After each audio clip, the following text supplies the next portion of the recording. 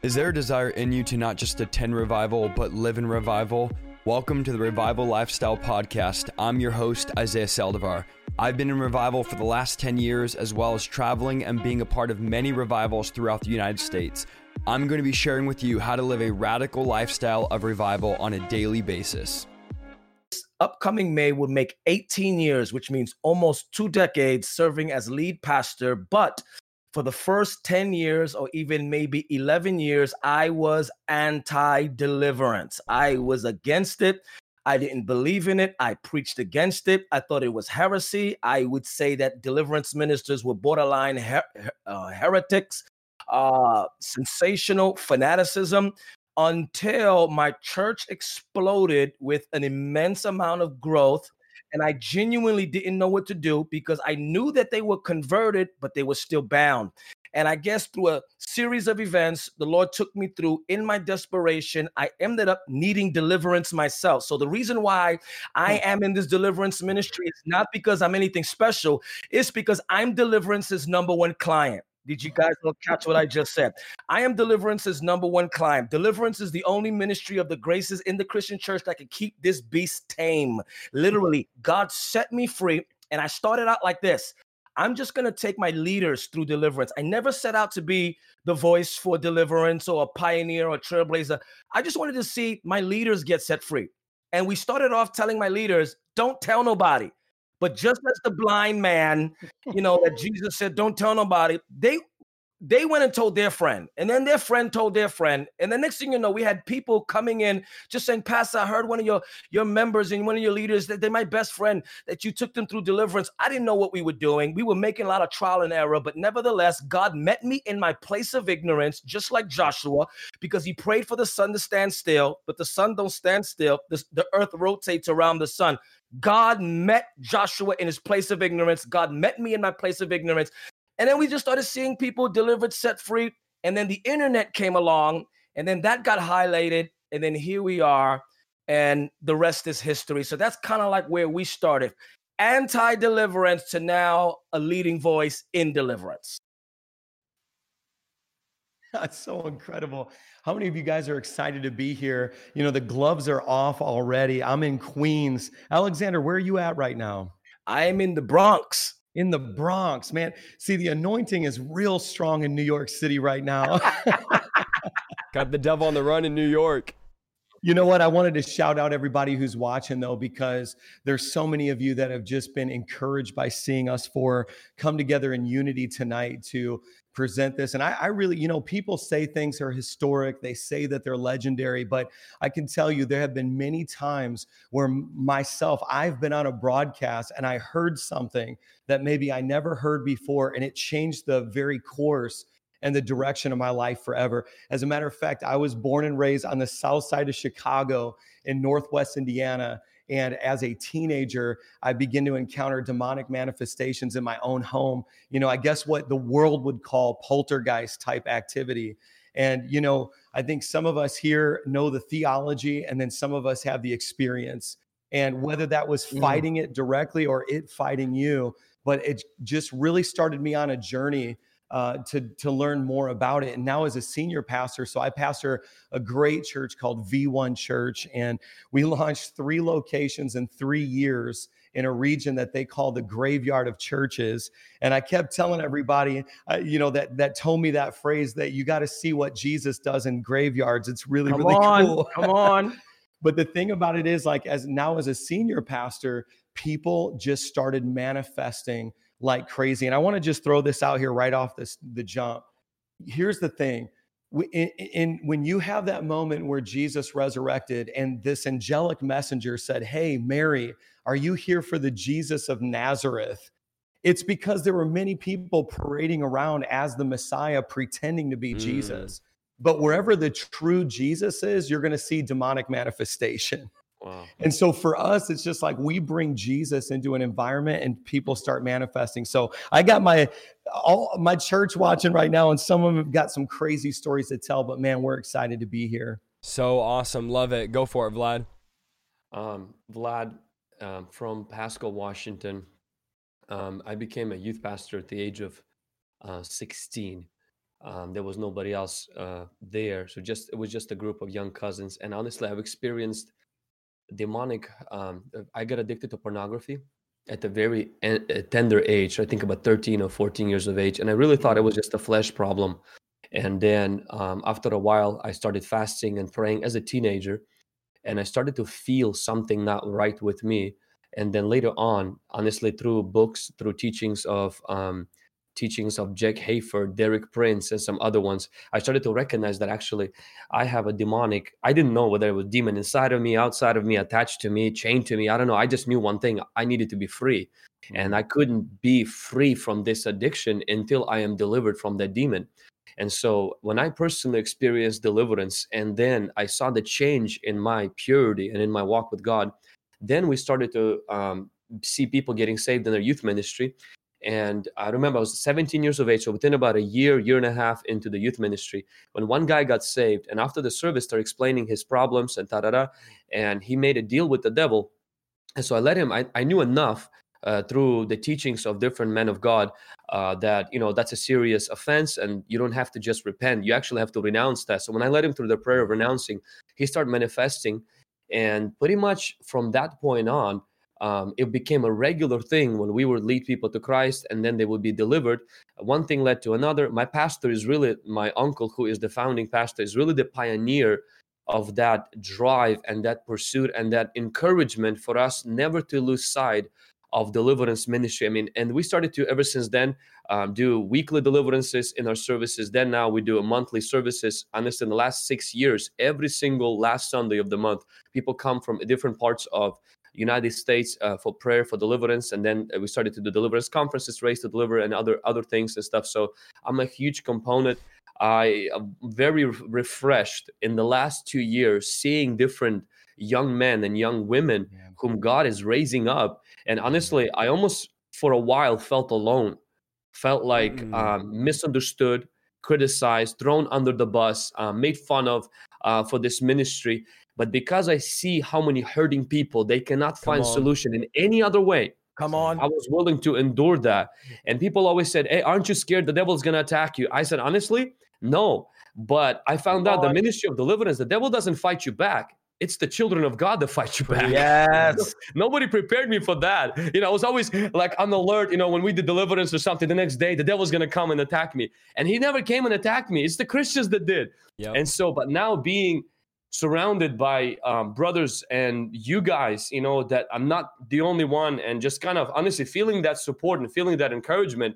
I really appreciate you, Isaiah and Alexander and Mike and many others that are honestly standing together, holding hands together, saying, hey, we got this. We're not alone in this. And we got each other's back. And so really, really appreciate you guys. And, I want to say, Vlad, how much the devil hates unity. I was thinking about tonight, and I was like, man, I already know we're going to have to do a part 2 because I already just feel it. But then I was thinking how much the devil hates when men of God are not striving, are not competing, are not worried about platforms. One thing I've felt since the beginning, I've told all 3 of you this, bringing it on, I was like, I want everyone from my following, from my platform, to get on your guys' stuff. I want to grow everybody's platform. And so for me, like, I know that when we come in unity, hell trembles. When we come in unity, deliverance breaks out. And I know me, freshly getting saved, full of the Holy Spirit, I went from being an atheist, getting radically saved. Everyone pretty much knows my story. I remember it was 2 to 4 days. I don't know the exact day.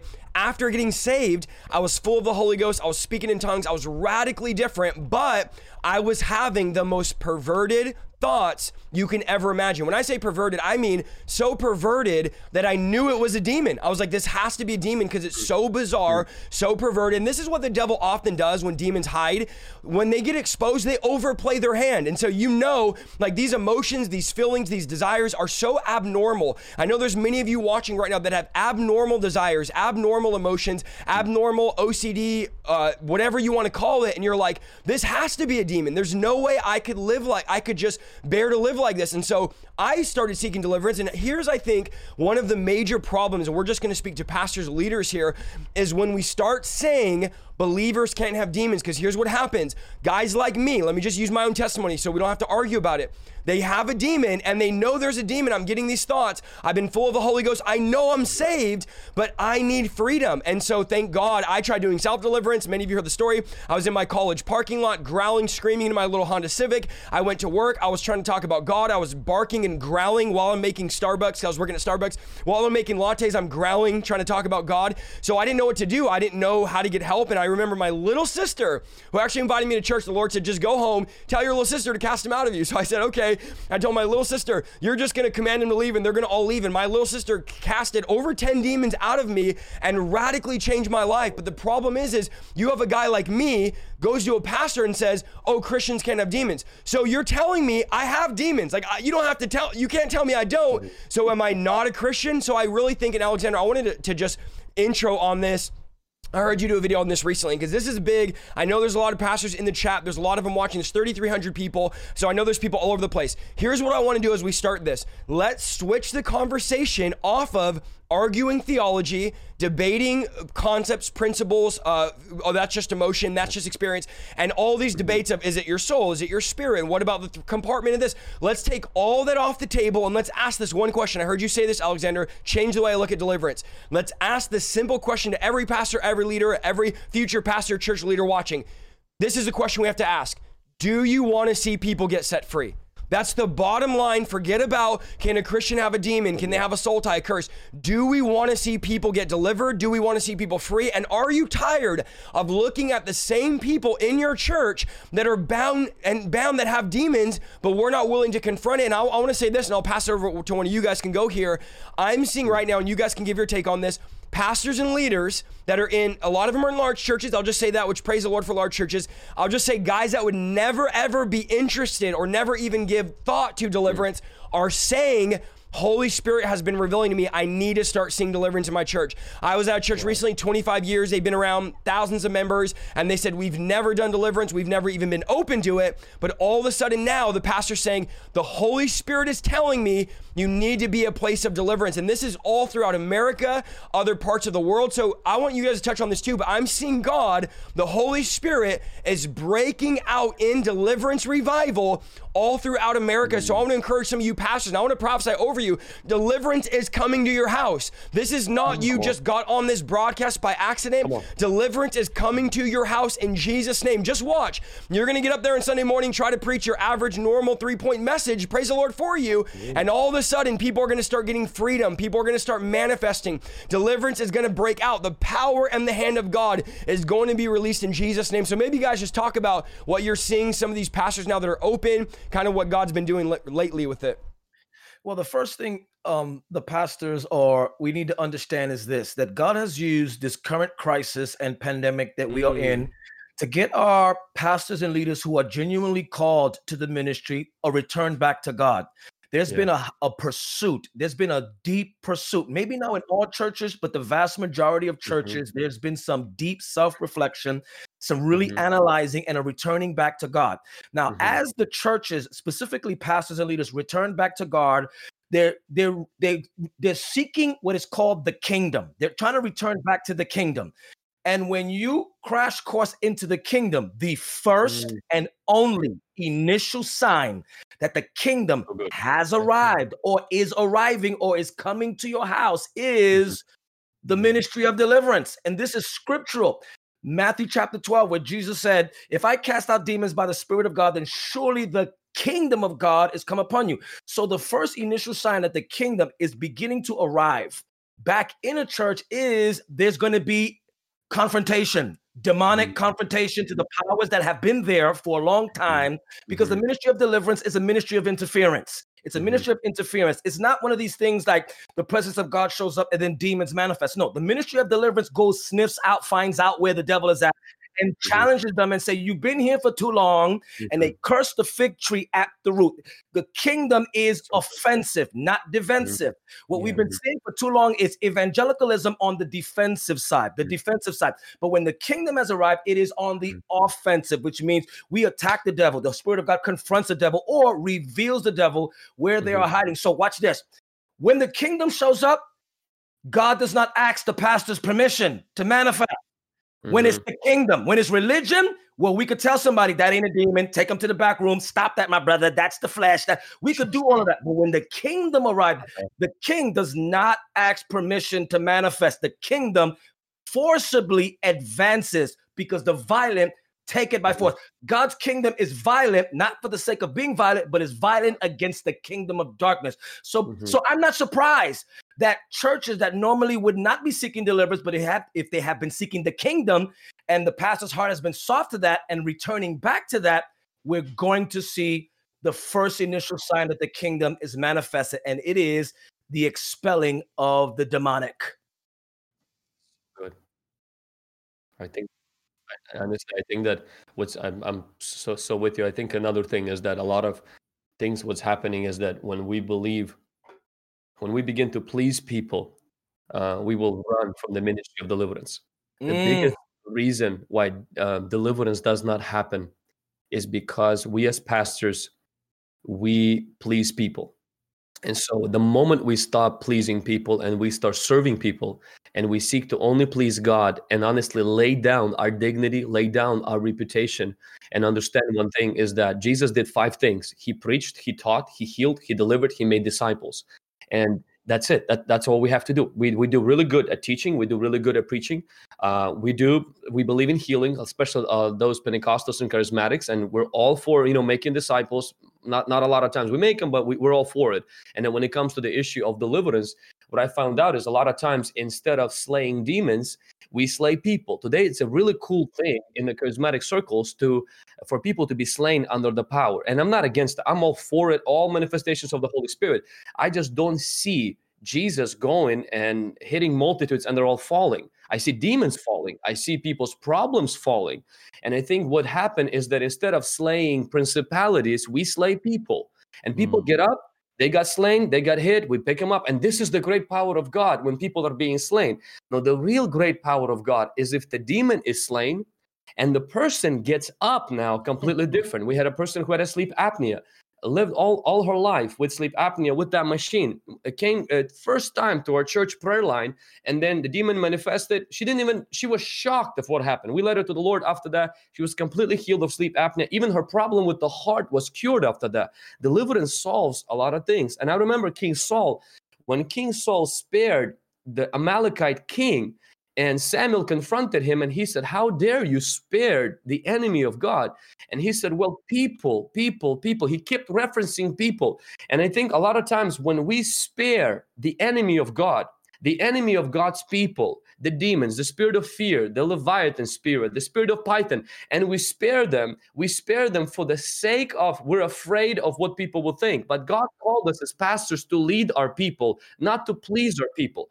He called us to be first and foremost followers of His. And I think a lot of times we're so obsessed with being good leaders that we forget we're supposed to be good followers. And our example is not, and I'm not going to name the popular leaders or church growth gurus right now in the United States. Our example is Jesus Christ. He preached, he taught, he healed the sick, he cast out demons, and he made disciples. And so we have to obey the Lord and stop dissing on people when they come up and saying, "I have a demon." I've never seen in the Gospels where uneducated people who never went to a seminary came up to Jesus and they said, "My son has a demon because he has epilepsy." And Jesus didn't say, "I don't think so. He has a mental problem." Jesus never made fun or doubted the account of parents when they claimed that their kids had demons. When parents come today to a pastor, what happens is many times we're like, "No, take him to a mental doctor, take him to the psychiatrist, take him to this and that," instead of dealing with the root issue. And a lot of times it's because we really have embraced people pleasing instead of pleasing God. And this grieves the movement of the Holy Spirit to confront the demonic.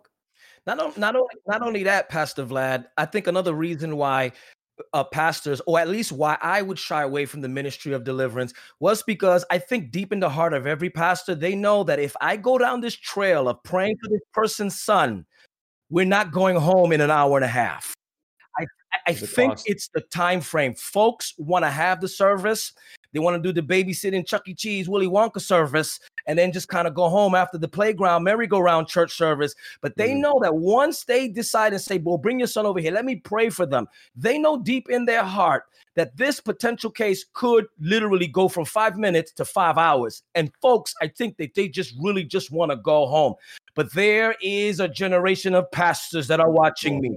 You are getting away from this clock, this demon called time, and you're embracing this heart and compassion for the people, and to help them and stay with them no matter how long it takes to help them get delivered and set free.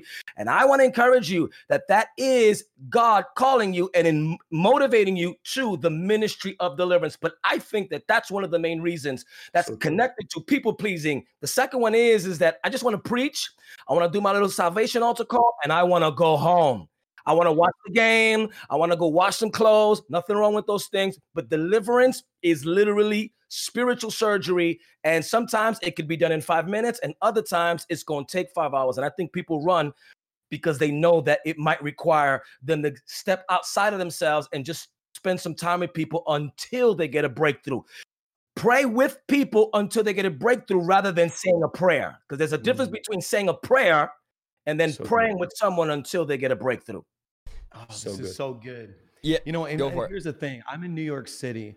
During this pandemic, churches have closed their doors because they had to. Financially, they fell apart, whatever. But there are psychic mediums and their buildings are open and they're thriving. You go on TikTok and there's an actual category for the hashtag witch talk. See, the need and the desire for the spiritual and the spiritual realm is increasing. And it's crazy to me to think about how few pastors are meeting that need with the true unadulterated things of God. But then how many, you have Instagram influencers in the makeup industry. I've been saying this for the last year. They're paying these influencers for posts of promotion for makeup. And behind it is paganism. Behind it is the occult. And it's crazy to me that pastors are saying, well, man, I don't want to get weird. Well, just scroll through TikTok and Instagram and Facebook. It's already weird. Come on. We need freedom. We need breakthrough. And here's what I think is beginning to transact right now. And I've been waiting for this day because I'm with Vlad. I felt alone for a long time in this. And I felt like people didn't understand, people didn't get it, but they understood the results. And there's a lot of pastors that love the fruit of deliverance, but they don't want to work in that field. You know what I'm saying? It's like, man, I love how free your people are at this church. I'm like, well, how do you think it happened? We've got bags full of vomit. We've got napkins and paper towels everywhere from cleaning up the bile and it's messy, but birth is messy and it brings forth new life. Yes. Deliverance is messy, but it'll put you in another season. And you'll say, man, this is the era of my life. I can't tell you how many Christians I met that have gotten deliverance and said, I always knew there was something missing. Come on. I always knew there was something more. I always knew. And I've heard that so many times that it's like you said, Isaiah, I don't even have the theological discussion anymore about whether or not they can have it. I'm just like, well, how many people do you want to meet that have lived on the other side of that freedom? And I think the question we have to ask too, and I want to say this, I know we're really targeting pastors and leaders, trying to equip them tonight, is how, if people cannot get free in our churches, I want to ask you, how are they going to get free? Like, where can these people go if we're not a place where people can get delivered, healed, and saved? Then where are they going to go? And I was thinking about Luke 13, where Jesus is rebuking the Pharisees and basically telling the Pharisees that were mad that he was doing deliverance in the church. By the way, if y'all haven't read the story, and Jesus was saying, doesn't she deserve to be loosed? Like, if we're not going to set her free in the church, she's been here for 18 years, bound by a demon, gone through every medication, gone through every place, everything you think of, and you guys, week after week, loose your donkeys on Sabbath, but this woman's bound by a demon.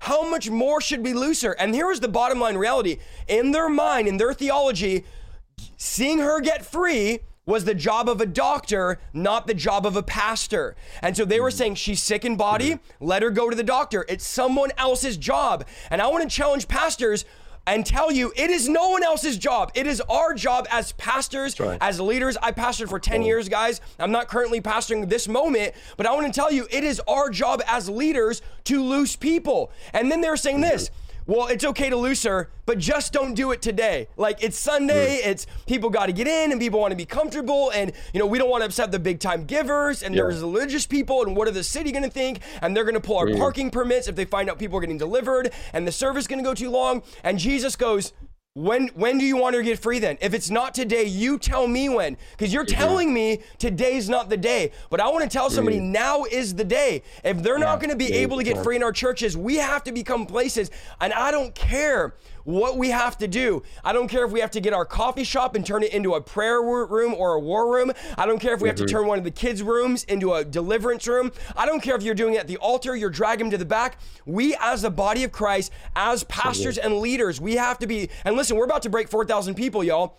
We have to be responsible for being that place where people can come, not just get coffee and donuts, and praise the Lord for coffee and donuts. I love them both. Not just get a light show. I love the light shows as well. Praise the Lord. Not just get smoke shot in our face. And I love the smoke. I love all the stuff. I'm a nerd, y'all. You can see I got lights right here in the back and sound panels, okay?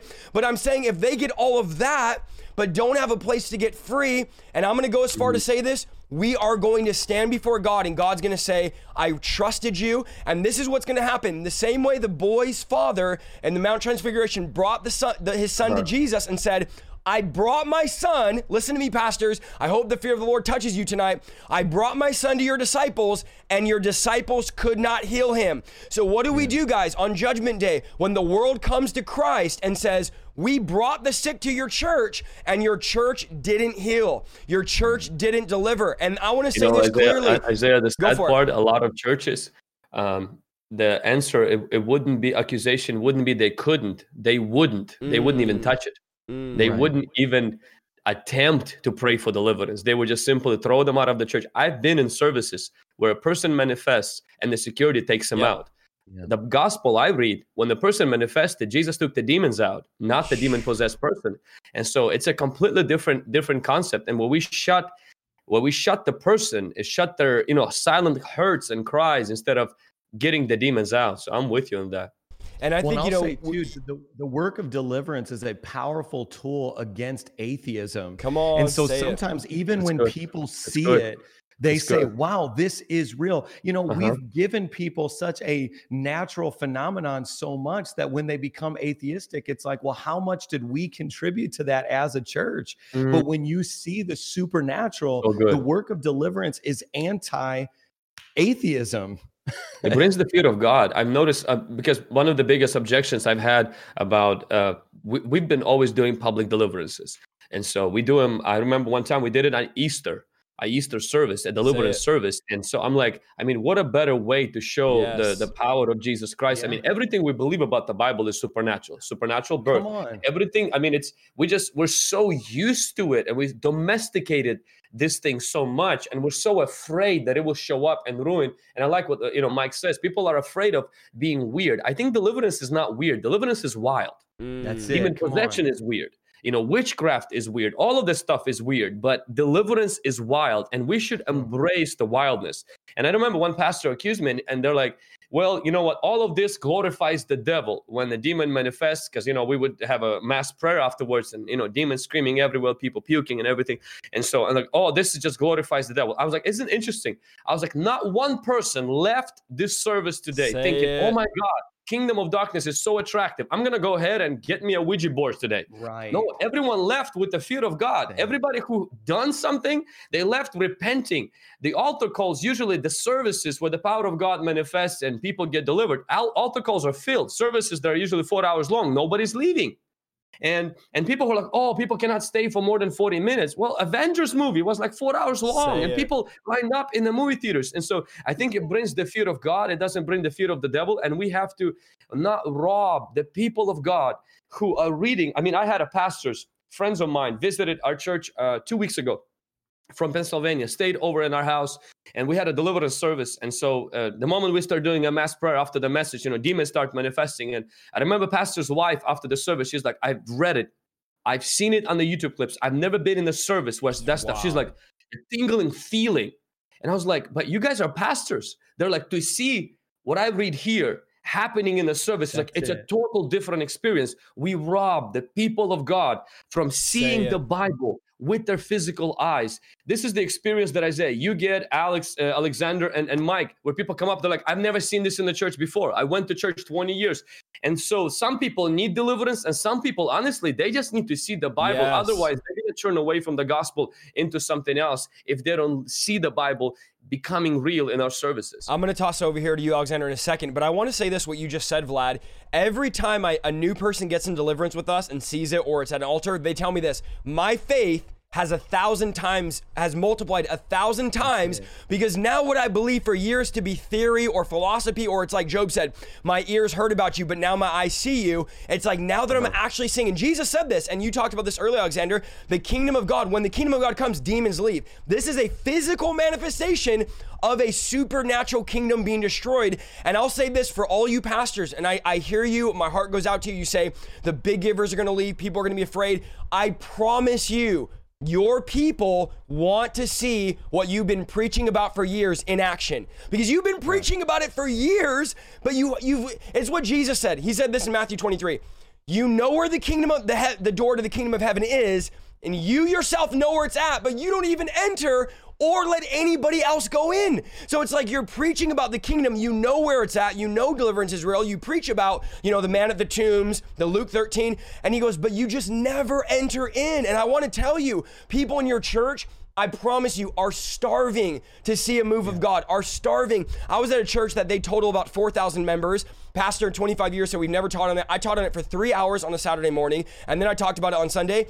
And I'm telling you, there was not one person, Vlad, in the church that said, we don't want to hear this. This isn't God. Because you guys need to understand, all you pastors need to realize, deliverance is in the atonement. The Bible says demons were cast out to fulfill the prophecy of Isaiah. So this is part of the cross, the atonement, and your people, I want to tell you, are dying to see this, not only to experience it, but I'm telling you, bystanders. So I believe also you could take them to the back room, but I want to say there is power when you do separate meetings or services like you do, Vlad, once a month, where you allow deliverance to break out at the altar in front of people. No, the demons are not going to jump off of people. Friend, there's not one verse in the Bible that says a demon's going to jump out of the person, jump into the 4-year-old little girl. There's not one verse that says demons do not enter in through watching deliverance. They enter in through lifestyles of sin. So they're not going to jump on somebody. I'm telling you, that is a cop-out for religious people to never do deliverance. And there may be some of you, and I'm just going to speak prophetically, you're going to need to cancel your country club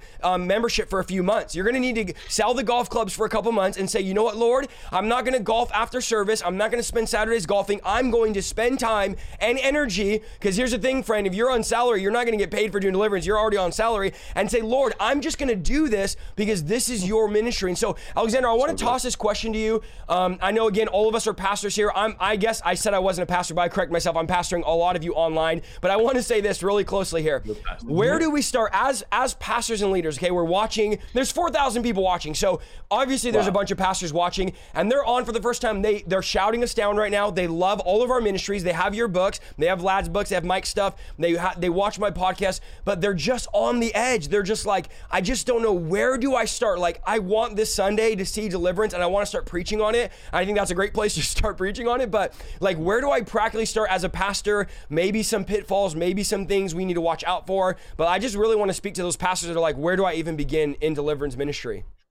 Well, let me say this. Let me just add a testimony. There's a young man in the chat room. He visited our church. He got connected to our church because of your deliverance map. And let me just kind of say this out there, that Isaiah Saldivar's deliverance map is an absolute blessing to the body of Christ, because I would say at least 15% of the membership of my church has increased as a result of people just coming because they saw our name on a map. But there's a young man in the chat room, and I'm going to use it because he actually said, his name is Elon Sanchez. This young man has been coming to church off and on when his job allows him to come to church. Look what he says. He says, and this is for every pastor that might think that the attendance is going to drop if you embrace deliverance, or that people are going to leave.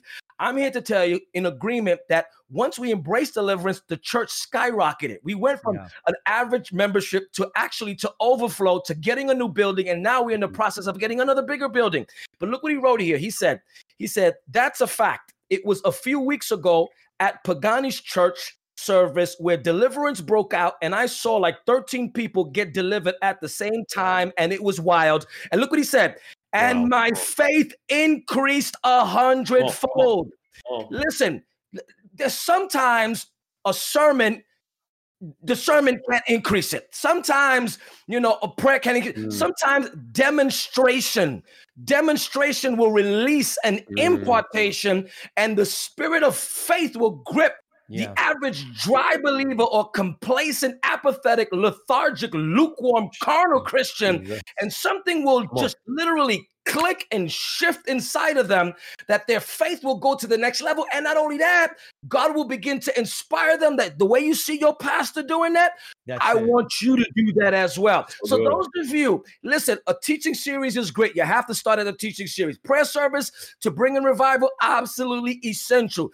But sometimes the missing element, Pastor, is demonstration.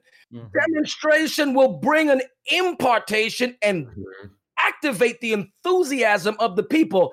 Now watch and catch this metaphor. Notice the word demon in the word demonstrate, because it has always been the idea of confrontation of spiritual powers to verify that the spirit realm is actually even real, that's where we actually even adopt the word to demonstrate, which means demons manifesting is obviously letting us know that the spiritual realm is absolutely essential. Now, to answer and to go into this direction where Isaiah has said, where does a pastor start? Number one, it has to start with theology. It has to start in foundational teachings. And I'm going to tell you why. Because in Mark chapter 1, you and I have been taught that it was the miracle of the turning the water of wine that actually initiated Jesus' ministry. No, that's what the religious churches and evangelicalism taught us. Actually, it was not that event. It was the man that had a demon in the synagogue. The Bible says that as soon as he cast the demon out, the fame of his name spread throughout everywhere. But watch this. The people's reaction is what solidifies it for me. This is what they said after he cast the demon out of a man that had a demon in the synagogue. It says this: they were amazed and said to one another, what new doctrine is this? What new teaching is this? So the foundation for the ministry of deliverance is not the vomiting and some of the expressions. Those are secondary stuff. The foundation of the deliverance ministry is teaching, revelatory teaching. This is why for our ministry, I do a lot more teaching than demonstrating. I revelate first, because the people will have to understand what they're seeing. And then by the time I get to the demonstration, they totally get it. Because the first barrier, especially as a pastor, is we're going to go back to, where is that in the word? Where am I going to see that in scripture? There's these theological logos filters that are there. So deliverance, true deliverance, comes upon the helms of revelatory teaching, where the teaching actually breaks open the mind of the human spirit, and then they are able to say, you know what, I think I need to get delivered, or they manifest, or the Holy Spirit begins to invade. So I would say this: we start at the fundamental worldview that the man or woman of God has in their teaching. Theology. I think it has to start in the theology. For me, I was taught wrong. And until I unlearned what I had been taught, then I was able to proceed further in embracing the ministry of deliverance. I want to touch on something too. You have to, as a pastor, get to a place where you don't know it all, where you literally say, I don't know everything. I'm learning new stuff. I didn't know about soul ties. I didn't know about generational curses. I didn't know about witchcraft. Paul talked about the church in Galatia, who put a spell on you. I didn't know any of these things. And so I need to learn. I heard you say this, Vlad. I've said this several times. Like, the only copyright I have on my material is the right for you to copy it. I tell people, I know all your guys' stuff. Pastors are preaching it. They're teaching it.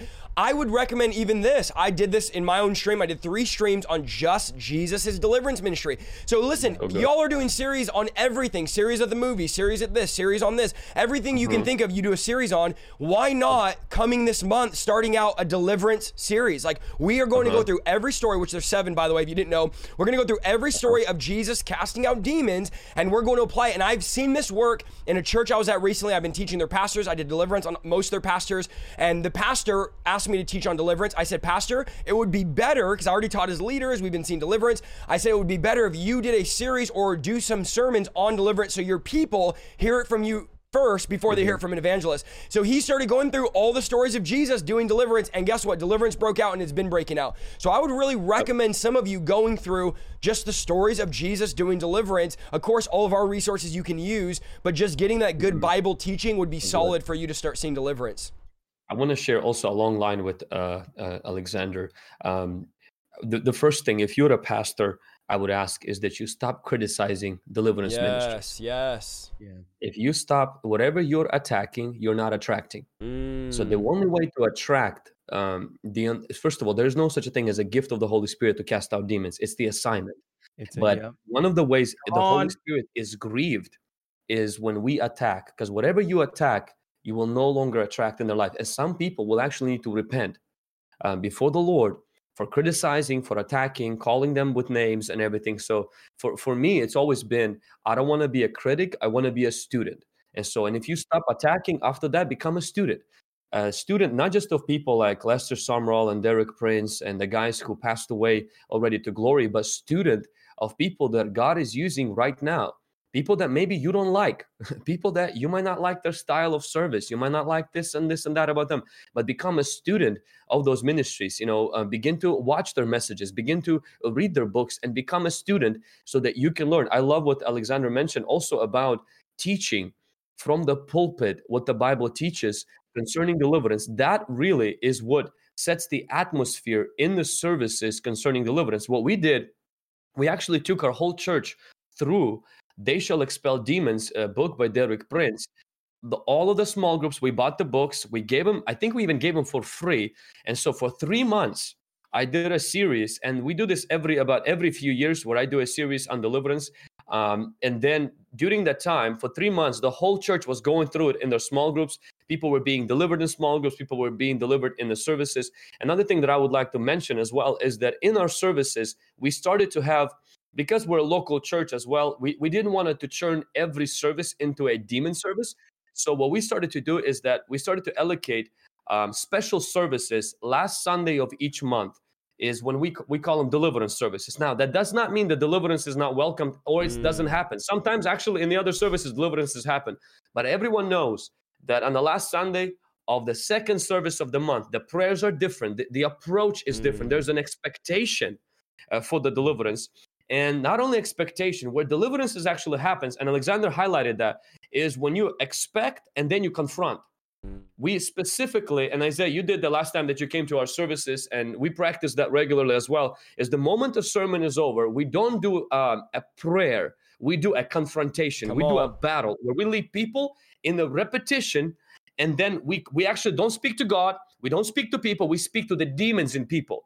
And this kind of gets awkward a little bit, but we explain, we give a minute or two to explain what's going to happen right now. That is scriptural.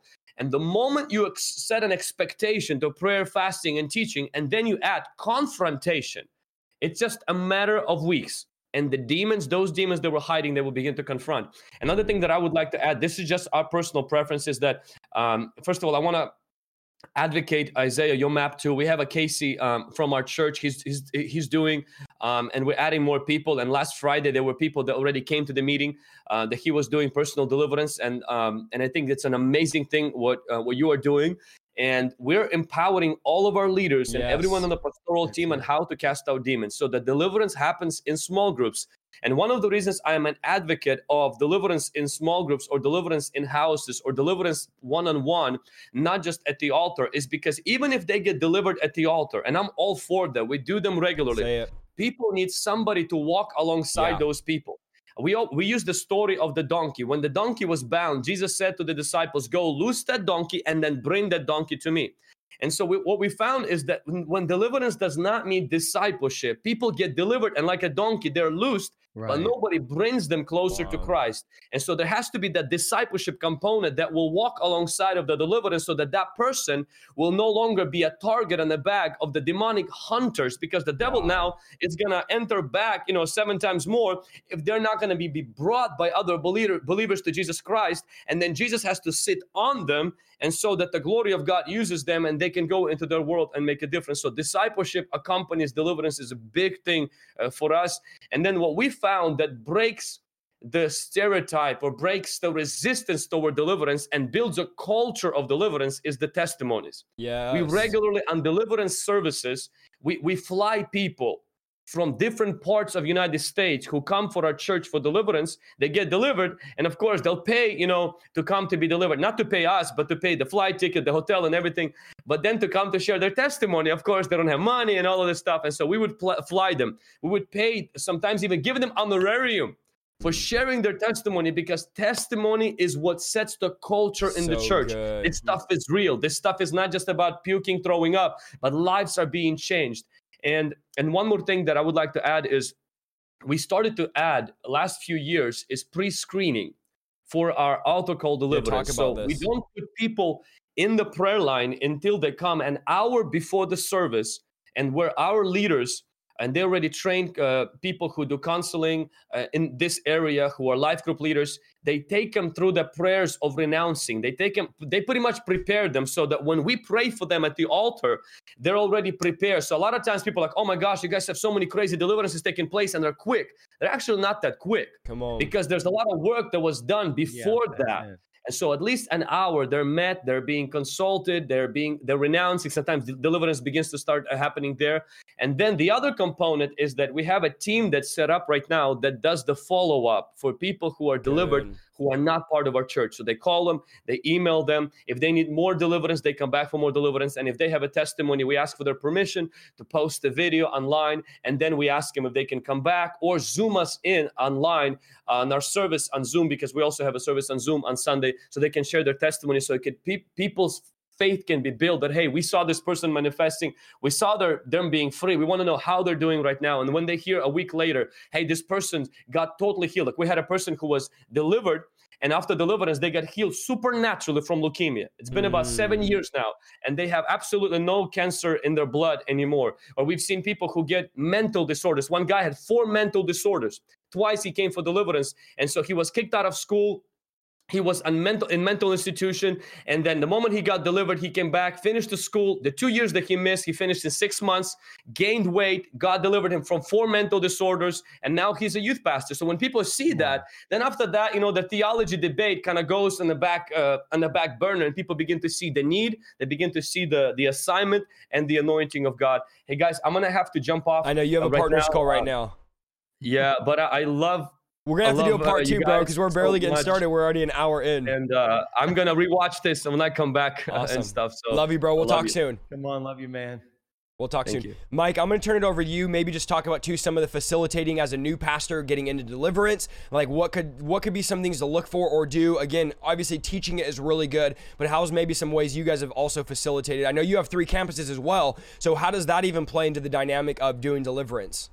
Yeah, and I want to say, I feel that there's a pastor watching right now that, and I've done this. I know that many of you who are pastors, preachers, teachers, communicators, you basically say, well, I want to teach on this topic. So then when you go to the Bible, you ask yourself, what scriptures can I find to load up on that topic? And it's possible when you preach that way to just take a pocket knife to scripture and just cut out the bumper stickers that you like and just gloss over deliverance. I also started my broadcast during this pandemic because I thought the devil doesn't think I will confront him through Facebook, through YouTube. It's in the Bible. And I'm not just going to go through a topical thing that's reduced to psychology. Sometimes it's demonology. You know what I'm saying? And so much of the teaching that we have has been reduced down to just psychology. And people are like, I don't understand. It's still not working. I'm still bound. I'm still struggling with these things. And, they need deliverance. And so anyways, I want to just say that I challenge you to ask the Holy Spirit to take you through those scriptures, to give you revelation, like my man Alexander said, and then turn that revelation into impartation. And I say that because we just had Easter services, and I was preaching Mark chapter 16, and it very plainly says Mary Magdalene, from whom he had cast out 7 demons. You can't ignore it. And that is a very important part of Mark chapter 16 when you go through verses 1 through 11. Why? Because watch this. The other people who were there to witness the resurrection of Jesus were afraid and astonished They were told to go and evangelize and they didn't do it. But the woman, come on, the Mary Magdalene. Do I have any Mary Magdalenes watching right now? Come on, drop a comment. Let me know. She was the one. Yeah, she had 7 demons, but she had 7 demons cast out of her. And she wasn't astonished or afraid. She was empowered and she actually began to evangelize. And so just me mentioning Mary Magdalene having 7 demons cast out of her this Easter, here's the thing. I read the Hindu Vedas. I read the Quran. I even read the Satanic Bible back in the day. This was when I was on a very intense search for meaning, significance. I wanted to know what truth was. I read the Bible through several times. And I'm telling you, there's something about when you get to this moment of realization, either this is real or not. And I had this major, major discovery in preparation for Easter. And it was this. Saul was on the road to Damascus, and it was an encounter with Jesus that converted him. It wasn't an archaeological discovery. It wasn't a scientific discovery. I love those things as a preacher. I've tried to deliver those elements in my sermon, but it was encounter. And I said, you know what, this Easter, instead of trying to argue you into Christianity, I'm going to allow you to encounter the risen Jesus. And I'm telling you guys, once that moment, I facilitated that moment after the teaching. We were in a large facility. It was all campuses combined. From front to back, some were weeping, some were laughing, but then some were manifesting. And I was telling the people, because I mean, there's hundreds upon hundreds of people there, both services. I said, some of you think this looks crazy, but if Jesus were to walk into this room in the flesh, just as one singular body, like he was 2,000 years ago before the crucifixion, this is exactly what would happen in the room. People would be getting saved. People would be getting delivered. People would be getting healed. And it was the very first Easter that I can tell you I've ever been a part of where I could truly say, this is what happens when you allow Jesus to be in the room. And I want to add to that, Isaiah, I want to give you some serious props. In the weeks leading into Easter, because I do this daily broadcast every day on Facebook and YouTube, and I see the names, I see the numbers of people, and I'm like, okay, I want to go out and I want to meet them. I flew from New York City to California, expecting 20 people to meet me on this beach in Newport. 200 people came out, and I can't tell you how many of them said, I saw you from Isaiah's, stream, and it was crazy because it's like you educated them, you open it up, and then I cast the demons out of them, and me and you were co-laboring. I've never even met you in person physically yet, but we are co-laboring, and that's something so unique. Then I went to Chicago. So now I go from California, Chicago. Hundreds of people also come out, and then people saying, hey, I saw you from Isaiah's stream. I need deliverance. And so it's like I just did a cross-country tour. Same thing happened in New York City Metro, where I live at my own church. And so it's like, I'm telling you, if you're a pastor or you're a preacher watching right now, Jesus cast 7 demons out of Mary Magdalene, knowing in his sovereign perfect will on the resurrection, she's going to be the main one evangelizing. And so on the other side of deliverance is the activation of that person's destiny to begin to move into the fullness of what they're called to do. Because it wasn't just deliverance. This is what I tell people all the time. You're not supposed to get free just to be free. You're supposed to get free so that you can do what you're destined here to do. So there's a mission, there's ministry on the other side of freedom. And that's really what we're all about.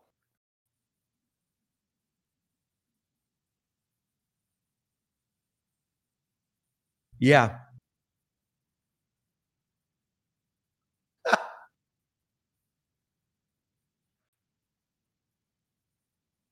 Yeah.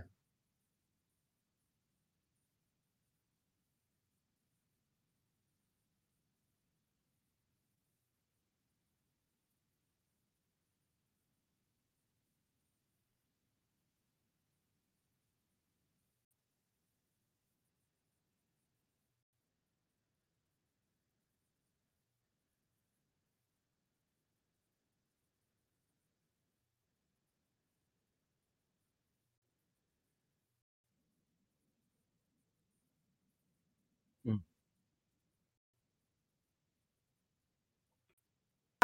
I'm muted here. Okay, praise the Lord. I've been muted here that entire time. Praise the Lord. No sound. All right. The devil's a liar here. All right. I was muted because I was coughing, so I muted myself. All right. Let me say that again, guys.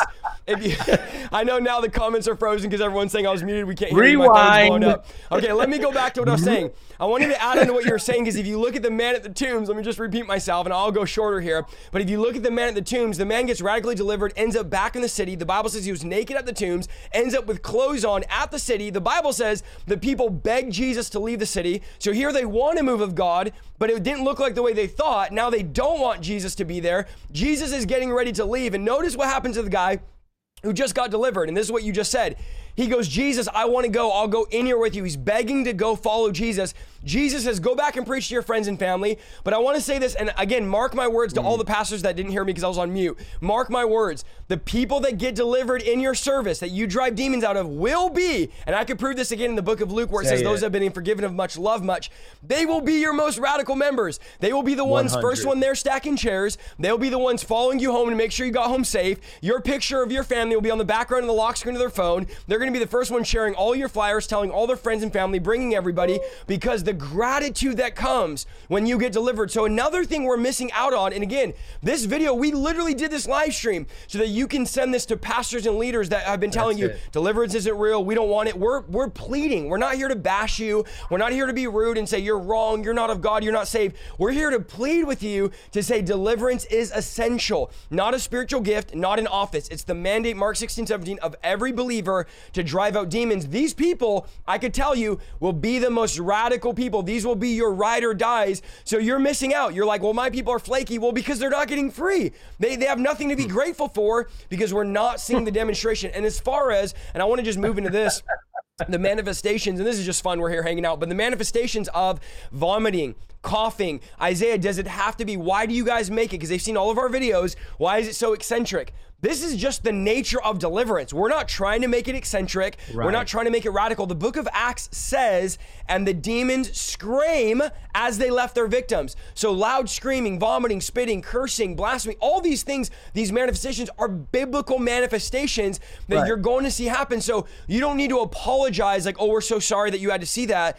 What you saw was Satan's kingdom being destroyed and God's kingdom being established. So I think, Pastor, we're doing a disservice, I'll say pastors, when we start apologizing to the people for this being radical. Now, as far as altar, I think we all teach similar doctrine here. Altar deliverances are different. I tell people all the time, when we're at the altar, we're assaulting things, we're being violent about things. When we're one-on-one, we're surgical. So we're not going in there violently removing things. We're going in there surgically because we have the time, we have the noise isn't loud, we have the energy to be able to do that. But at the altar, it's just game time. Like, we're just gonna go in, we're gonna get, and I tell people this all the time, you guys can touch on this as well. At the altar, some people do get fully free. So let me make sure I make this clear. But oftentimes what I've seen, again, I could be just what I've seen, they get partial deliverance, and then we go back. I know Bob Larson teaches this as well. We go back on one-on-one deliverance or deliverance sessions, or you meet in homes, and we could fully get you fully delivered. Now, some people get radically delivered 100% at the altar, but I've come to see it's just that spirit of violence. The kingdom of God suffers violence, and the violent take it by force at the altar. It's exciting, it's exhilarating. So I think there is a place for altar ministry, but there's also a place for that one-on-one deliverance as well. You know, to help the pastors understand the difference between what we would call mass deliverance on an altar and then a one-on-one session. The analogy is there's a clinical doctor and then there's a surgical doctor. Good. At the altar, at times it's like a clinic, you know, but when there's a need at the altar or the clinic that the doctor says, I can give you some relief right now, but you need to resolve this, I'm going to recommend you to go to a specialist. Yeah. And then afterwards, there is surgery. So this is what happens. Now, sometimes you could go to a clinic and get your problem resolved just like that. And then there are other times where they say, well, I'm going to give you some relief in this, but I do recommend that you go and see the specialist because I see that there's another impending problem that's there. To backtrack with that, using the same analogy, all surgery, it's very messy. It's just that the fellows and the surgeons there know how to clean up the mess very effectively and very quickly. So watch this. In order to get out a tumor or in order to get out an appendix, you still got to cut somebody open. There's going to be blood. There's going to be blood all the time. But immediately, as soon as they make the incision, immediately the doctor says, where's the suture?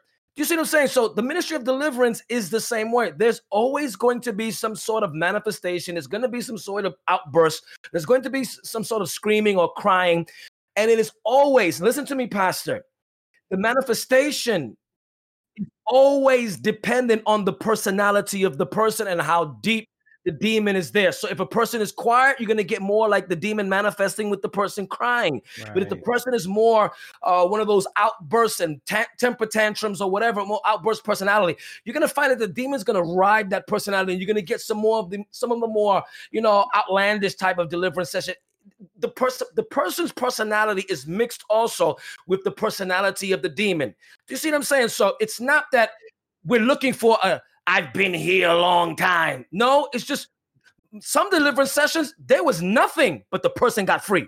I didn't see really anything, but the person got delivered. Yeah. And then there are others that I said, this little old person, I'm sure they're going to be quiet, and they be the loudest demon talking through this person. And it's all dependent on the personality of the person, as well as how much access and control the demon also has. But then let me also say this.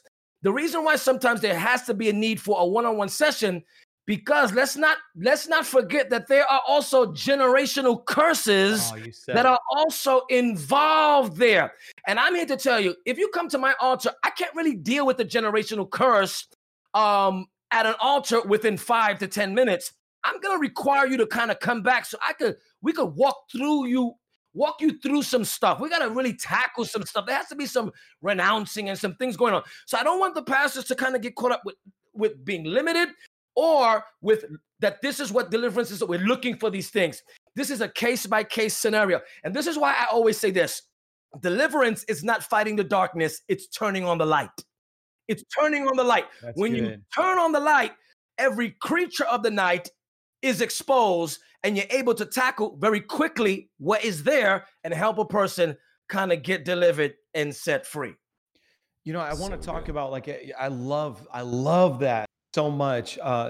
When you're in a one-on-one session, like at V1 Church, what we do, everybody makes family trees. That's a common thing. But have you ever made a spiritual family tree where you start to look at the patterns that are represented in your bloodlines? Because, when you're in a one-to-one environment, you say, wow, isn't that incredible that every single person has experienced divorce all the way up to your parents, your grandparents, your great-grandparents, as far as you can go back. So it's so important in that one-on-one session, because I believe there's many of you watching that have never heard this before. You probably just think that ministry only happens in the open, at the altar. But in those one-on-one environments, like Vlad talked about discipleship, what I've learned is the discipline goes with deliverance.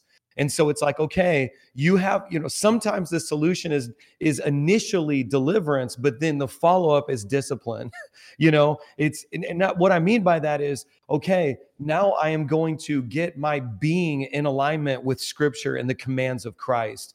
Now I'm going to be a discipled follower. And so what we do is we go through the family history very deep, all known sins that they can think of. And you start to see whether it's the individual or it's their parents or their grandparents, you'll start to see those patterns emerge. And it's in that one-on-one environment that it unlocks so many things. Like you said, it turns the light on in the dark, which is so important. Matter of fact, when we were in California, this is kind of funny. This woman, she said, and now I'm standing on a beach, so there's no keyboard player behind me. You know what I mean? I'm out there with 200 people. And all of a sudden she's like, Pastor Mike, can you pray for my shoulder? I need healing. And she's kind of pulling her shirt back. I've always needed healing here in my shoulder. I go to lay my hand on her shoulder, and immediately she starts manifesting.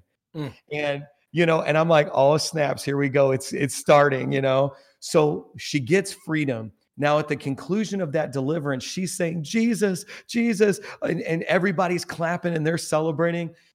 An hour or so later, I see her. She made these new friends. She's like, oh, Pastor Mike, I'm so sorry. I didn't even know that was going to happen. And she's like a totally different person. But my point in saying that is she thought she needed physical healing. She actually needed deliverance that was connected to that healing. And then number two, as a pastor, there is a part of me now that's learned, like, wait a second, we've got to follow up we need to go on a journey with her. And I want to go deeper. Like you said, general practitioner on the beach, you got free. That's great. But now maybe you need to go a little bit deeper, a little bit further. So good. And I think if you're a pastor and you really want revival, and this also goes for believers, you're never going to fully have the move of God without deliverance. Now, many of you watching are saying, why is it we've never seen manifestations, right? Like you guys are talking about services manifesting, and I have people tell me this all the time. You guys hear it all the time. How is it I had a demon for 50 years, 40 years, 60 years, 70 years, and I never knew it was there? And the answer is very simple.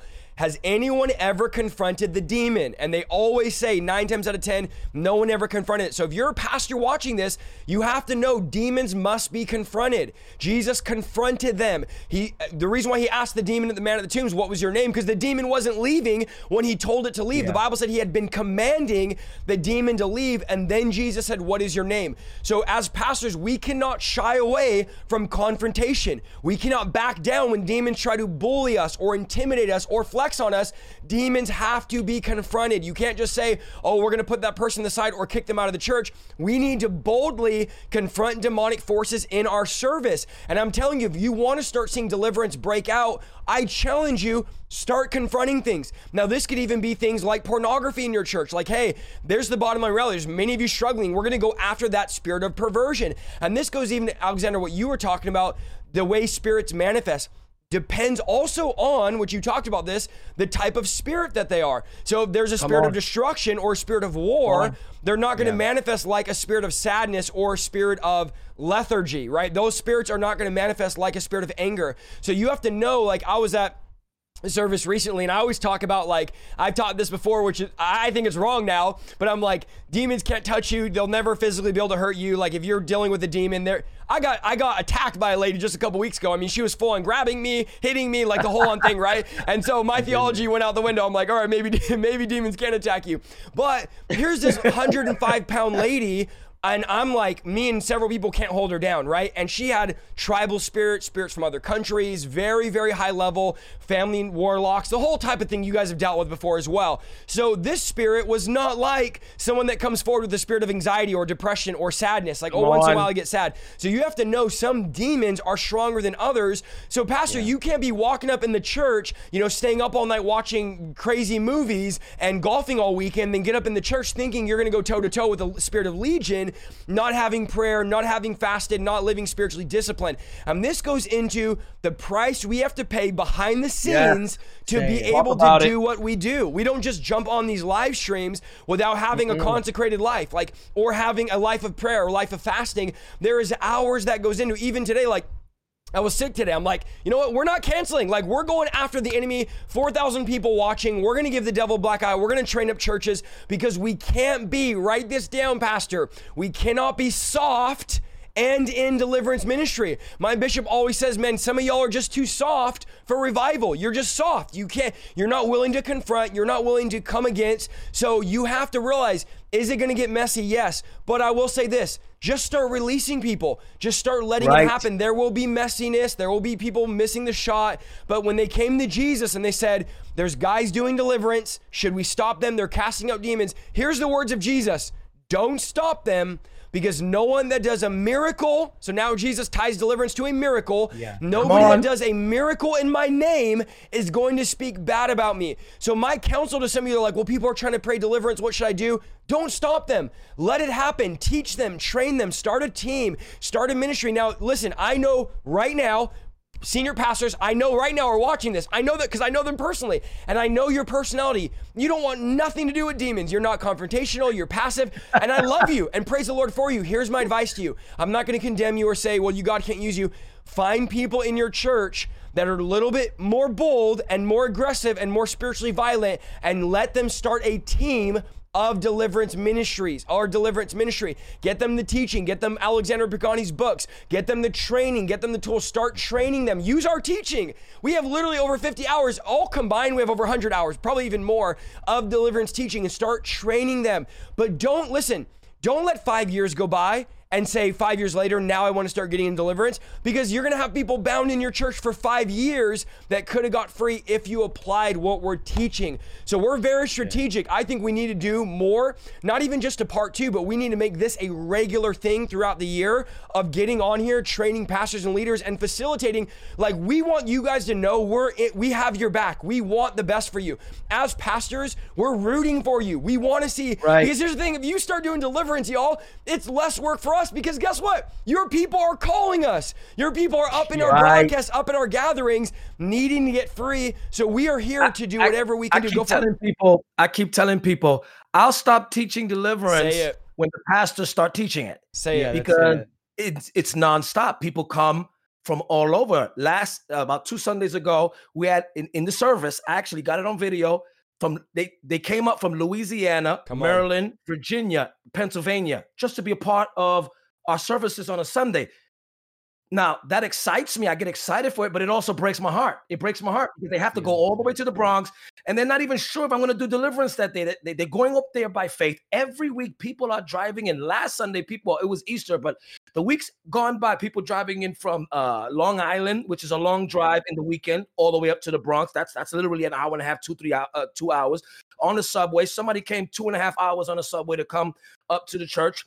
And people say, why do you guys keep talking about deliverance? There's other areas of the gospel and the kingdom that you could talk about. Well, I'll stop talking about it when you start talking about it. When you start talking about it, I'll stop talking about it. In the meantime, I'm going to keep talking about it. We're not going to stop talking about it because the need is there. The need is there. And I tell people all the time, I did not launch out with being the voice of deliverance. I'm a regular pastor trying to just help people get set free. And then I end up becoming this personality, but the truth of the matter is I'm influential by default, not by intention. I'm influential by default, which means people come to me because heaven says, who shall I send? Isaiah chapter 6. Who shall go for us to tell these people their transgression? And Isaiah says, oh, here I am, send me. This means that heaven had been prompting people, and people were telling God, no. And then it wasn't until Isaiah said, well, here I am, send me. And guess what? The first thing Isaiah says to God was, he brought up the fact that he was not even worthy. Before you send me, I'm a man of unclean lips. Now, we don't know exactly what that means, but this lets me know that the people that were there, that was trying to respond to the call, never responded to it. So God had to default and pick an Isaiah, and he said, well, here I am, Lord, send me. That's what I did. That's what I did. I never intended to be this guy. As a matter of fact, sometimes this deliverance thing sometimes even overshadows what goes on in my church in other areas, because people just keep coming and they keep coming and they keep coming. I am just a regular pastor who has an apostolic mantle, who made themselves available. Well, God, I'm not going to turn them away. Why? Because Jesus said, do not turn the children away. Do not turn people away. Those that are heavy laden, come to me, and I will in no wise push away. This is what it is. And those of you that are listening to me, God is calling you to. God is calling you to the ministry of deliverance, and jump into this thing, because the harvest is plentiful, but the laborers in the ministry, watch this. The laborers in the harvest are few, but the laborers in deliverance are scarce. Yeah, that's it. God is calling you to respond to the call, because there are people in your church that are bound and they need to be set free. And in your region and in your community, God wants to use you. I wanted to say something too. I was talking to my pastor about this I believe it was today. Bob Jones gave me, if you don't know who Bob Jones was, he was a very prolific prophet, gone to be with the Lord. But I met him in 2012. He gave me 2 words. The first one was, God was putting armor on you to do power evangelism, to cast out demons, heal the sick, and raise the dead. The second word was crazy, because it was actually at a lunch with Reinhard Bonnke, was this. And this is all pertains, because we're all a part of this word. He said, Isaiah, 400,000 young adults are going to get saved and trained up. And he said, and everyone's going to think that these are the end time harvest, right? This last day harvest we all talked about. He said, but do not be fooled. And this is the words of Bob Jones. He said, do not be fooled. The 400,000 that raise up in power evangelism to cast out demons, heal the sick, do what we're talking about, Those are not the harvest. They're not the harvest. Those are the laborers, and I get chills saying this, the laborers of the last day, the billion soul harvest. Now, all of us combined are reaching 2 to 3 million. I'm being very reserved because I don't want to exaggerate, but we're reaching on the low end 2 to 3 million people a week. In our 3 broadcasts, 2 to 3 million a week. Yeah. And I wondered, and here's the thing, guys, before we started doing online, I wondered, how are we going to raise up 400,000 young people? Oh, and if you listen, we're not just talking about young in age, we're talking young in spirit. How are we going to raise up 400,000? I never understood. Are we going to get arenas or how are we going to fit them? But now I'm starting to realize, and my pastor, Nino, who's watching, he brought this to my remembrance today. He said, Isaiah, remember the word Bob Jones gave you in 2012. This is that word. Now we're almost, guys, 10 years later, we're all 3 sitting here. We had 4,000 people at our peak. Now there'll be 200,000 people in this week that watch this broadcast. But here's the thing. We're training up an end time harvest or an end time army to go get the harvest. Now, if you're a pastor watching tonight, God is calling you by his spirit. God is calling you prophetically into this ministry. Now to say, Alexander, I thought about this today. To say like you're talking about deliverance too much. Okay, to say that is to say you're talking about salvation too much. You're talking about what Jesus did on the cross too much. You're talking about the blood too much. Now, would any of you in their right mind say that? You wouldn't say that. But remember, deliverance is part of salvation and it's in the atonement. It's like what Paul said. He said, love and then pursue spiritual gifts. And everybody's okay with love. Everybody's like, love, love, love. No one argues. But the next sentence or the next word, Paul says, earnestly desire spiritual gifts. So Paul's like, why are you arguing over the spiritual gifts, but you never argue about love? Guys, why are we arguing about don't talk about deliverance so much? Don't only preach about it. This is the blood of Jesus. This is the cross. This is what the atoning work did, was to set us free. And you guys know this, and we teach this all the time. I've heard both of you teach this as well. Deliverance was the only ministry Jesus introduced to the world. The dead had already been raised. People had already gotten healed. The gospel was being preached through John the Baptist. He was preaching repent. Jesus comes bringing an entire new ministry. This is not the ministry of Alexander Pagani. This is not the ministry of Mike Signorelli. This is not the ministry of Isaiah Saldivar. This is 100%, take it to the bank, the ministry of Jesus Christ, the Jewish man that came from Nazareth that is coming back on a war horse out of the sky. There is a man, a Jewish man coming back, and his ministry is the ministry of deliverance. So we're just, man, this is like our intro tonight to what we're going to keep teaching, because we got to get something. We all in a group chat, so we'll figure it out later. But this is what God is saying to pastors, to leaders. If you guys want to say anything, closing remarks, you can. But I also want to have you guys, we're going to pray just over those pastors, leaders. My heart goes out to you guys. I know God is just beginning. We don't want to overwhelm you, overload you tonight with a 3-hour teaching. But I want to say, man, God, take this as God speaking, that God is calling you. Let me touch on this, okay? Because I want to just say this before we end.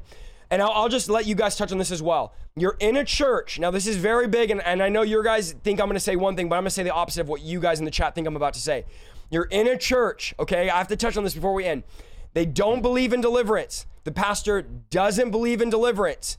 The worst thing you can do is go to your pastor and start accusing him of how wrong he is, how unscriptural he is, how Isaiah's right, you're wrong. One of the reasons why we're doing this video is so that you can take this video to your pastors and say, Pastor, I know you don't listen to what I have to say, but these are 4 senior leaders, senior pastors that are talking about their journey. We're not attacking, we didn't attack anybody. We could have, but we didn't through this entire broadcast. What would you say? I'll get your guys' take on this. What advice would you give? Now, I've told people this, Alexander, and you guys might disagree with me, and that's okay. We'll still be friends after this. I've told people this. It's okay to be in a church now that doesn't hardcore go after deliverance. Now, I think if your pastor doesn't even acknowledge that deliverance is scriptural, I think you might need to find a new church, because you're going to have a hard time. But say your pastor acknowledges deliverance but doesn't actively practice it, I would say keep going there, keep staying connected, and then supplement your diet with our teachings. Come on, y'all. With us. We're Watch live us all the online. time. Yeah, so I know people right now that are in a healthy church. The pastor believes in deliverance, doesn't necessarily practice it or let it happen. This is why we've made the deliverance map. They're on the deliverance map. They're seeing deliverances. They're getting trained by one of our streams, one of us 3 people, but they're still able to go to that church, get some solid Bible teaching. You don't have to go to your pastor saying he's crazy. You don't have to say Isaiah's right, you're wrong, I'm tithing to him, not you. You don't have to bash him or make him look bad. Pray for him that God would open up his eyes, and we will continue to make these resources, make these live streams, and do these teachings for your pastor. But maybe, I know as you guys being pastors, I know we're treading carefully. We're in dangerous territory here, but maybe just Treading lightly. Yeah, we're treading lightly, but maybe just some words of wisdom for those that are watching. Like, well, my pastor doesn't do it. I know there's a lot of you that you are in that position, but not just going and running to your pastor. Let me jump in there. Yeah. I'm so grateful that you said that. Anybody who follows our ministries knows that I've been screaming that online as an apostolic figure for the ministry of deliverance. I have said this, and I've said this over and over and over again, that this present day age of believers, they're leaving good churches simply because their pastors don't embrace what their social media influencers do. Wow. Listen, if a church does not embrace the ministry of deliverance, but they believe, preach, and adhere to the preeminence of Christ's work on the cross, then you are in a good house. Now, I would say this: get your deliverance somewhere else. Read our material, learn, get trained, get around other believers. Find 1 or 2 in your house that does believe in it, because I guarantee you, in every house, there's always a crew of Christians that believe just like you, even though that your pastor doesn't embrace it. Now, I'm going to say this: don't force your pastor to embrace it, because that's the spirit of Jezebel as well. You cannot bend the pastor's will to embrace something that God has not given him illumination on. Also, it is not a prerequisite for you to leave a church. Now, I would agree with Isaiah that if your pastor doesn't even acknowledge deliverance, then maybe you have some soul searching to do in as far as concerning which church you might actually need to be in. But there are many churches. Connect yourself with ministries around you that are actually doing. This is why in our church and in V1 churches and in Vlad's churches, people are flying in from all over. If anything, we're helping other churches because we're making better members of their churches. Even though they preach against us, we're making their membership become better. You see what I'm saying?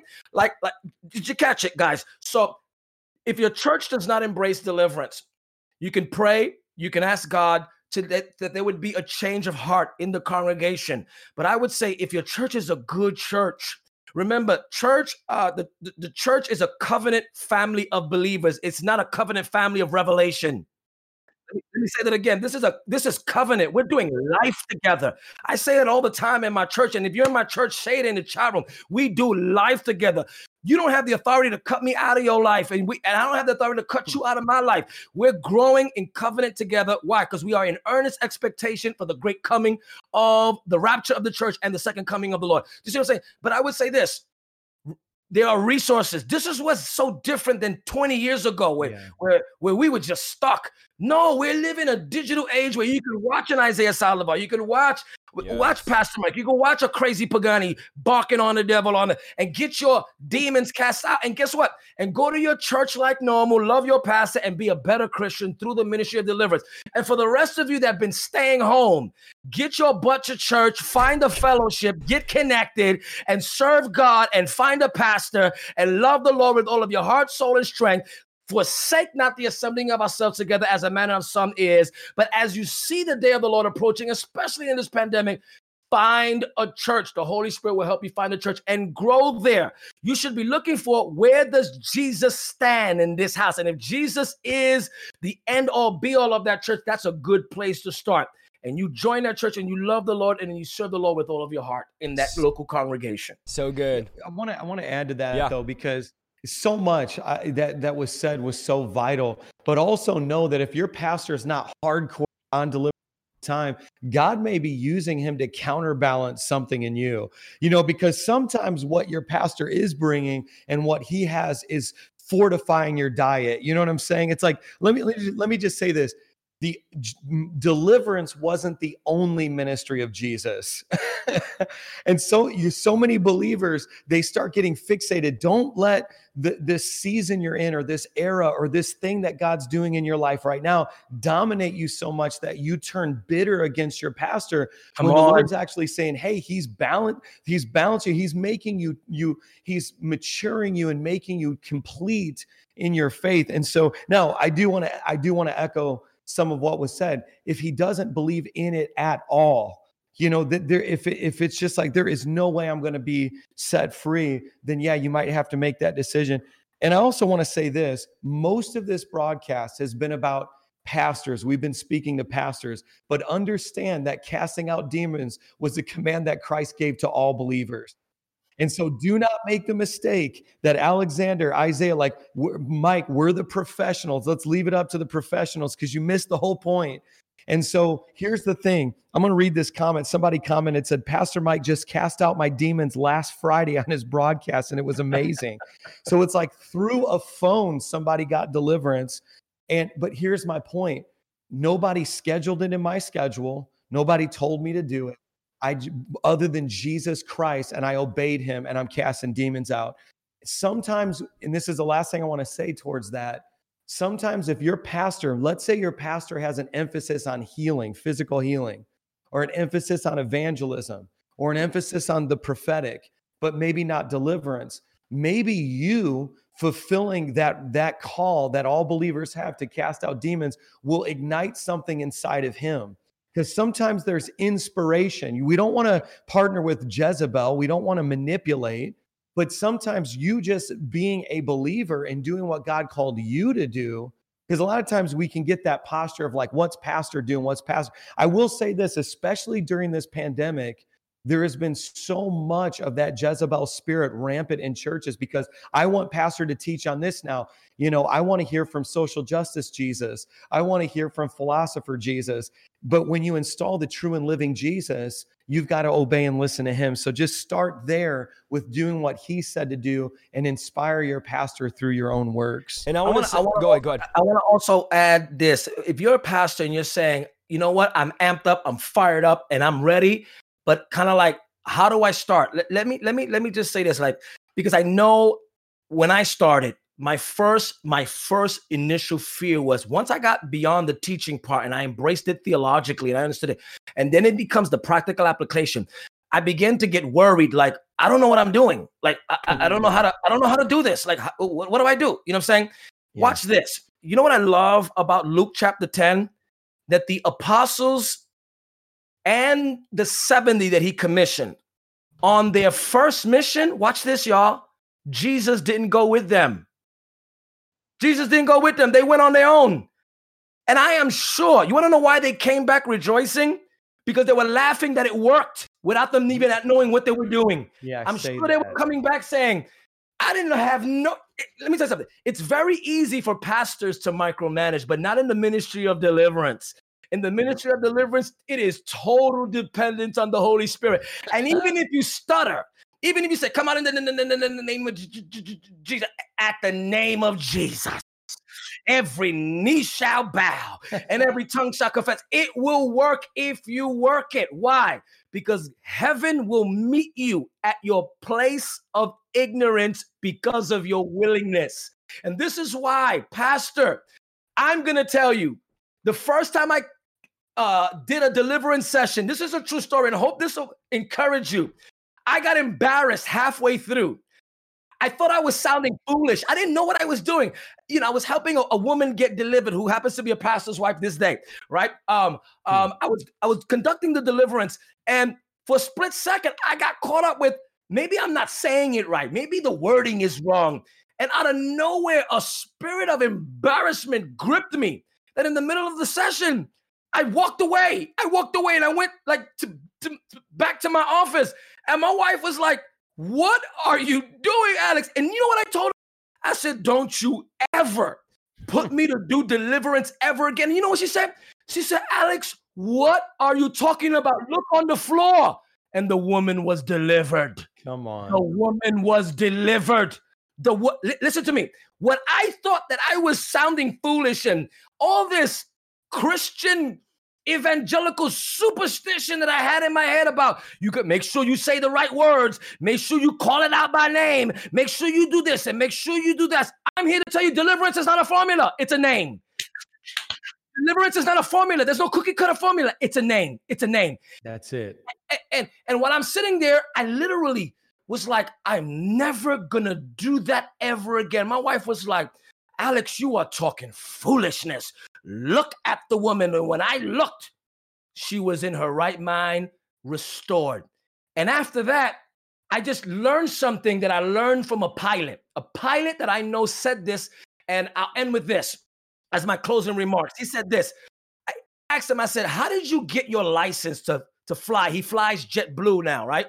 He's a Christian saved, right? And he said this. He said, a pilot gets his license by how many hours they actually do in the air, that their authority increases by how many hours. And even to this day, a pilot only has a certain amount of hours that they can actually be in the air. And the Holy Spirit gave me a revelation. He said, son, your authority and your demand for an anointing for deliverance will only increase by doing deliverance. As you keep doing it, as you keep doing it, as you keep doing it, as you keep doing it, as you keep doing it, you get better at it. You start learning some things or two. Trial and error becomes your greatest teacher in the beginning. But guess what? You're not alone. You have me, you have Isaiah, you have Pastor Mike, Pastor Vlad, you have other deliverance ministers. And I learned that the more that I keep doing it, the better I get at it. And the better I get at it, the more the ignorance of doing it begins to subside. But what about if you make a mistake? Make the mistakes. Watch this. Yes. I'd rather you, pastor, make mistakes in a house surrounded by people who love you, Say it. which is your church, which is your leaders, then come to another church where they call you a false prophet. No, you make the mistake surrounded by people who love you. And guess what? Afterwards, you talk about it and laugh about how foolish you look doing it. But everybody was saying, but pastor, you look funny talking about it. Look at the way you said it. But then everybody ends up saying, but pastor, the person got delivered. Come on. The person got set free.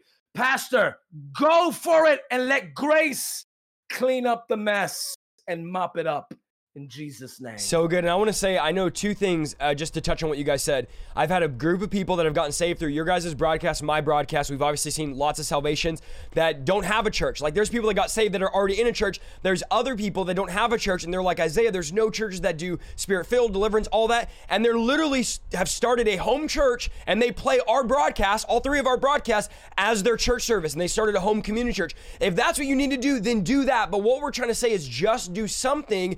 And I'll say to what you just said, tonight, this broadcast, okay, I think has been my favorite ever because just to have all four of you, we're talking about my favorite topic, deliverance, ministry, my heart for pastors.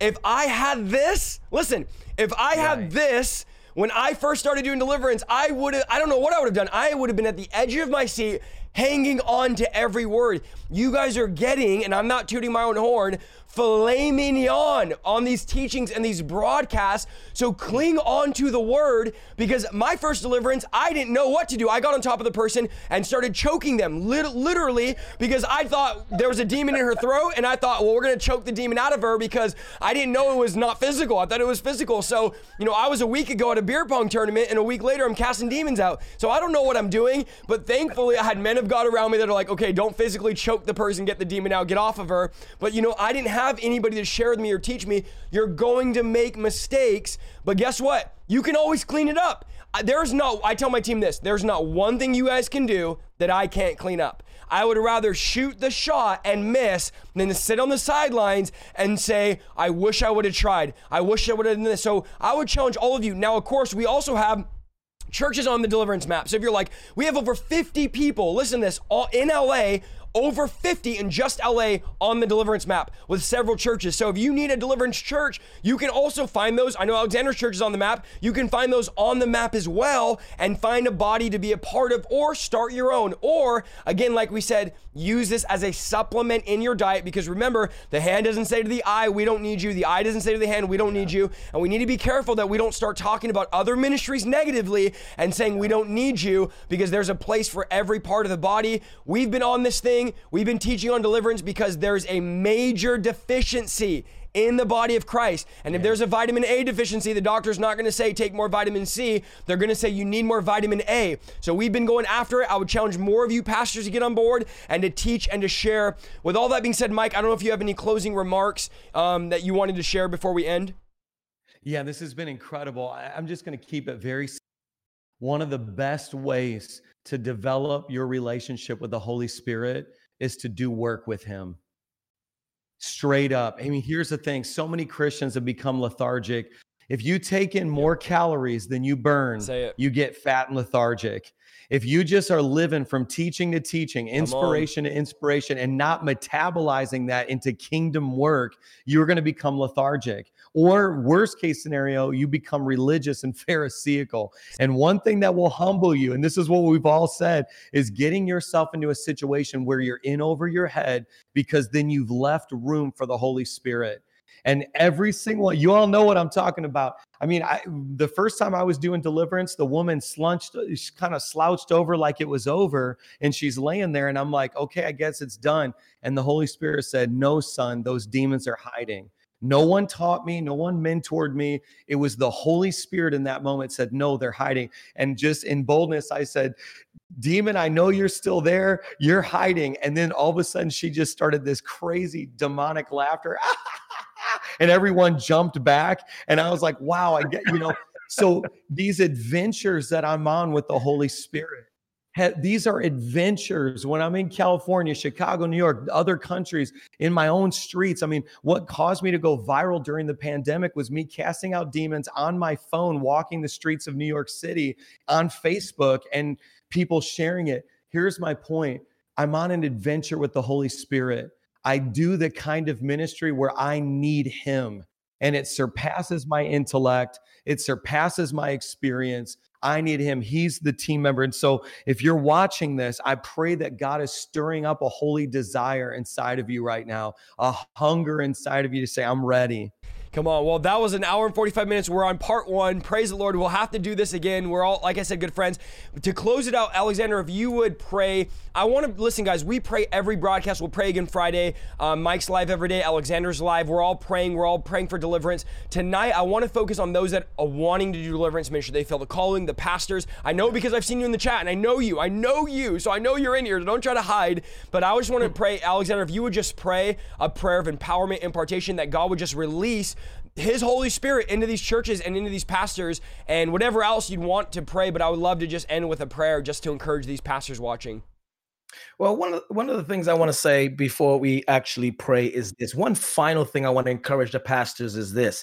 If you feel like you're overwhelmed in embracing this revelation of deliverance, but you are willing, we are more than willing to come to your church and do a school of deliverance, to be able to at least point you in the right direction. That's been my passion. I've been traveling the country. I'm going to be in California next week for the next 7 days doing deliverance in Southern Cali. And my heart and my passion is to kind of help pastors kind of maybe break the ice a little bit and kind of launch them in the way. And I think that's what I want to, my literal last concluding comments is this, is I want to help pastors break the idea that they might have to facilitate it themselves. Yeah. It's okay to request for help.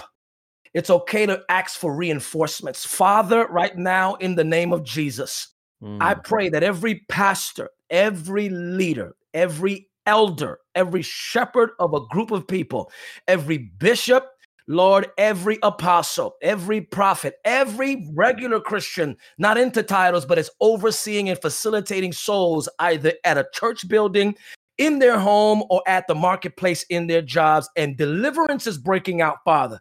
I am praying, Lord, that you would thrust them. Let there be a propulsion, Lord. Propel them, Lord, to break out of the shell, to break out of the shell, to break out of the shell of mediocrity, to break out of the shell of fear, to break out of the shell of ritual, to break out of the shell of tradition, to break out, Lord, and to begin to develop an intimacy with you, Holy Spirit, to be able to guide them in this territory that is unfamiliar to them. And also, Lord, I pray, Lord, that you would break fear of them connecting to wrong ministries that are false.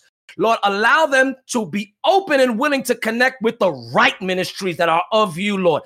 Father, I break the fear of false Holy Spirit, the fear of false apostle and false deliverance and false everything false, the fear of it being not of the Holy Spirit, or the fear of them embracing Kundalini spirit and all these fears of what if it's not the Holy Spirit and is not of God. Father, break them out of that and allow them to see that which is true, that which is a virtue, that which is a praise. If there be any good report, open their eyes to see, Lord, that they that be with them, Lord, are more than they that be against them, Lord. Break them out of that, Lord, and break them out of that theological box that they are living in, Lord, and let them explore, Lord, and break out of that, Lord. In Jesus' mighty name, Lord, I release every pastor, I release every bishop, I release every average believer that is sensing the call to deliverance, Lord. Break them out of that, Lord, and launch them forward, Lord, with no fear, no doubt, and no disbelief, Lord. We break the spirit of doubt, disbelief, discouragement, and unbelief, Lord, that would hinder them from propelling them to the next thing that you're guiding them forward into, Lord, in Jesus' mighty name. Amen. Amen. So good. Guys, we are believing. Listen, we went an hour and 51 minutes, and I was like, maybe we'll go 45 minutes. I feel like we're just warming up the engine here, guys. Incredible. I want to do it again. Thank you guys so much for being on. Alexander, I'll start with you. Let us know, when are you streaming? Where can they find you? I know I've linked you in the description and in the description on Facebook, and then I'll shoot it to you, Mike, just so they can get connected with your guys' ministries as well. Well, awesome. You guys know exactly where to find us. Alexander Pagani Ministries, both on Facebook and on YouTube. I'm so grateful for Isaiah to really encourage me on YouTube. YouTube has been really taking off. People have been joining the church or coming through because of the YouTube ministry. But I really want to invite everyone to really, let's build up our Facebook following, because I'm going to be, for those of you, again, I'm going to say it again, I'm going to be in California next week, April 13th, all the way to the 19th. So we're going to be out there, and I want you guys to meet up with me in SoCal while we're out there. And the only way you're going to be able to find that information will be on Facebook. But I also want to say this. I also want to say this is, if you want to start off, Pastor, I want to encourage you to buy our book, The Secrets to Deliverance. Awesome place to start this revelation. Pastors and leaders are doing deliverance and learning about deliverance. What's crazy is, and I throw this out that I haven't told Isaiah, is that one of the big worship ministries that are online right now, and I can't say their name, the head director got a hold of my book, reached out to me and asked me if I would go to his church and take all of his worship team and everyone that's there through personal deliverance. So I am here to tell you that deliverance is breaking out in the evangelical churches, in the mega ministries. They are hungry for it. Do not assume that all of them have apostatized and are mammon hungry. No, there is a revival. There is a revival that is happening in the body of Christ with the influential ministries that God has allowed them to have such a platform. So guys, I love you. Isaiah, I love you. Pastor Mike and Pastor Vlad, I love you. I can't wait to do this again. Yes. Pastor Mike, where can we find you at? Yeah, this is incredible. First of all, so many of the live alum crew, I want to thank you for representing tonight. And I want to encourage everybody, follow Isaiah, follow Alexander, follow Vlad. Honestly, fortify your soul, because they've got so much to bring. For those of you who don't know, like my Facebook page, Instagram, YouTube. I've also been going after YouTube as well. I do daily broadcasts just to check in. I feel like fathers can't be perfect, but they can be present. Good. And I'm just a spiritual father, a spiritual dad. So I show up every single day if you want to see me there. Awesome. Well, guys, listen, I love you guys. I appreciate you guys. And thank you. I know it's 11 o'clock for you guys. So we'll talk soon. I'm going to text you guys right when I get off of here. We'll talk soon. Love you guys. All right. God bless. Take care. Incredible. Guys, here's the thing. I want to encourage you to sow tonight. Do not dine and dash. I want to encourage you to sow. We're not going to take up a long offering, as we never do. Thank you so much for listening to this week's episode of the Revival Lifestyle Podcast. If you like what you heard, go to www.isaiahsaldivar.com for more content, and please follow me on Facebook, YouTube, and Instagram at Isaiah Saldivar. See you next week.